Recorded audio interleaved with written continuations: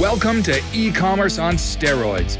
Buckle your seatbelts and learn from industry pros how to take your e-commerce business to the next level.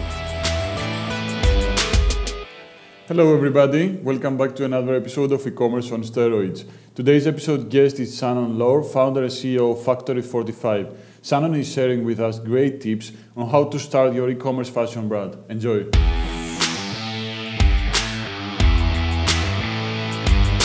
Shannon, welcome to the show. Thank you so much for taking the time today. How is everything going? Very well. Thank you so much for having me. Just to kick it off, why don't you give us a little background of yourself and what you're currently up to? Sure. So I guess over 10 years ago, I was starting my own sustainable fashion brand. I was a journalism major in university. I didn't know anything about fashion, but I knew that I wanted to start a business. I knew that I wanted the business to help both people and planet. And then when I started researching the fashion industry, I realized, wow, like this is not good. The fashion industry, traditional fashion industry, has a very negative impact on both people and planet. And so my then co-founder and I decided if we were going to do this, we were going to do it the right way from the start. But it was we were in way over our heads. It was a very, very long journey to even get a physical product that was sustainably and ethically made. And we eventually did launch the highest funded fashion project in Kickstarter history at the time. We were featured in the New York Times, the Wall Street Journal. It was this amazing entrepreneurial first project, but I realized it should be easier to do this. It should be easier to start sustainable fashion brands from the beginning and not have to backpedal as many brands are having to do now once they're established and say, oh yeah, now we care about sustainability. So that led me to what I do today, which is Factory 45. It's the online business school that takes sustainable fashion brands from idea to launch. And it was started in 2014. I have since worked with over 500 fashion entrepreneurs all over the globe. What an amazing journey. That's why we are here today. I want to have your expertise on how to start and actually build and grow a sustainable fashion brand. And that's what the topic of today's episode is about. So to kick it off, I would love to ask, what's the first step? Like, say, assuming that we have a product idea, we kind of know what we want to sell. What's the next step? How should we start? So if you already know what you want to sell, I always say get a one-page business plan together. You do not need the 40-page business plan that you will often need for pitching investors. I always say, most of us need to bootstrap our way there, especially with fashion. It's just really hard to get outside investment from the beginning. So assuming that you're going to bootstrap and fund on your own, just get your idea down on paper in a one-page business plan, and then start to identify your ideal target customer so you can then start building an audience before you are ready to sell. That is the number one most important thing, is to build an audience before you're ready to sell anything. Could you elaborate on that? Yeah. So when it comes to launching a physical product online, let's say direct to consumer e-commerce, which is what we're obviously talking about, you really want to make sure you have both an email list and a social media following so that you have a built-in audience. The worst thing I see people do is go to launch, let's say, a pre-sales campaign or a crowdfunding campaign on Kickstarter, and they have this beautiful product and they haven't spent any time building up that email list or social media following. And so they're essentially launching to an audience of 0 people who don't really care, or they just don't know. And so that's why it's so important to take your customer, your ideal target customer, the person who you ideal world would buy your product, and take them through the journey with you as you go from idea to launch. And that's what we do in Factory 45. That's powerful. It does make sense. I think I'm going to go a step back, though. And I'm not sure even if it's before this sort of we know what to sell or after, but I'm going to ask anyways. Like, I want to get your help on processing the concept of making like the product within the, let's say I'm in Greece. Should I manufacture in Greece or should I source from China? Like how should I process this decision? So one of the key tenets, at least for myself and for the Factory 45 program, is localization.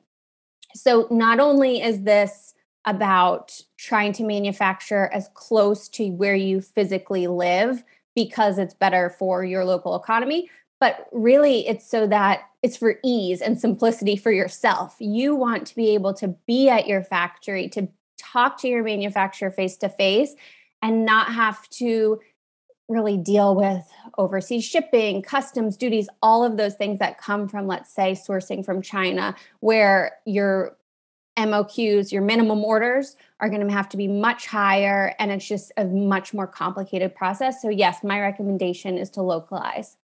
That makes sense. There's definitely a lot of buzz around sustainability, ethical manufacturing, all these eco-friendly products and all that stuff, which is great, and I get it. But could you elaborate on why all these matters? And, even though it is important, and everyone knows that it's important, like fast fashion is still here, has taken over the industry. Why is that happening at all? Because it's cheap. It's cheap, and you know what? We have this consumer mentality, and this is generally speaking, obviously this isn't everyone, but of retail therapy, right? We buy things to make ourselves feel better. It's a psychological pull towards, I need that new thing because it's going to fulfill a need. And fast fashion is what does that, right? It's like a new trend every week. I can buy this dress for $10, €10, and wear it once and not have to feel bad about throwing it to the back of my closet and never wearing it again. So that is one of the things that I've really been pushing for and trying to message and communicate over the last, 10 plus years that I've been doing this, is the need to get away from fast fashion, to get away from that model, and why it's so important to help sustainable brands launch that are not only, all the things like sustainable and what we hear as, eco-friendly and all that, but more about those brands communicating why it's important to be trendless, seasonless, durable, made to last, high quality products. Okay, so from what I understand is what you're saying is that not only brands need to communicate and sort of sell their sustainability, but rather try to educate the end consumer why they should go with a sustainable brand. Is that correct? Yes. And I have seen that. So I've seen that shift over the last decade. When I was starting my brand in 2010, you didn't even put the word sustainable and fashion together, right? It was like an oxymoron to even use. Nobody knew what sustainable fashion was. And now, because new brands are coming out, because they are communicating the importance of it, the messaging, and yes, marketing, because obviously you need to market, that is what is shifting the conversation and is so important. I always I'll get asked a lot this question of like, do we really need more sustainable fashion brands? Like it's just creating more stuff. But to that, I say, what's the alternative, right? Like we need these brands communicating why this is important, why less is more, and all of those key tenets of what it means to be a sustainable fashion brand. I'm going to stay a bit more, on the sustainability topic. Do you think indeed that sustainability is not only using sustainable material and from the beginning to end of manufacturing process, or is also, as you mentioned, less is more? Because I think it was Patagonia that launched not long ago a campaign, and they were pretty much not empowering their customers to buy more if their jacket, let's say, was okay. Yes. Which is to my, I'm a marketing guy, I'm a sales guy, like to myself, like is a bit risky, but they did it. And, I think what's your take on that? Yeah, I love that messaging. I also, a fleece jacket from Patagonia is going to cost probably 5 times more than a fleece jacket from H&M, right? So they also have the margin built in there if they get their customer value is higher than it is for, let's say, an H&M customer. So I think that all of that is, it's smart marketing. They know who their customer is. They know their customer likes hearing that messaging. It's same with REI. Black Friday is such a huge thing here in the United States. And REI's did this whole like opt out of Black Friday thing, like go outside instead. So I think you can do it in a way that makes sense for creating a long-term, lifelong customer. And yeah, you may lose their sale like that day, but they'll be with you for years to come. Yeah, makes sense. Okay. What about funding? In terms of money, how much money, any fashion entrepreneurs need to let's say launch their new brand and have it online or offline or whatever they prefer? Yeah. So it's not as much as you would think. And it's not as much as, let's say, what, I think I remember fashionista.com said in 2014 that you needed $1 million to be able to launch a fashion brand. And that's certainly not the case anymore. And it's not what I've seen, every single year that I help brands launch. The model that I teach for launching is specifically designed so that you don't need all of that money up front. So let's say you need $20,000 for production to go into production of, let's say, 500 units. You can pre-sell. And that is the strategy that I teach, whether that is pre-selling through a crowdfunding site like Kickstarter or through your own Shopify or e-commerce store. The idea is to get your customers to finance your production for you so that you're not creating inventory with your own money. And you're also not creating inventory that you don't know will sell, right? You're reducing your own financial risk and just the risk of time and energy and everything that it takes to put into to a launch. But this is also why, going back to the very beginning question, it is so important to build an audience before you go to pre-sell. And that leads me to my next question, actually, which is like, okay, we have the one-page plan.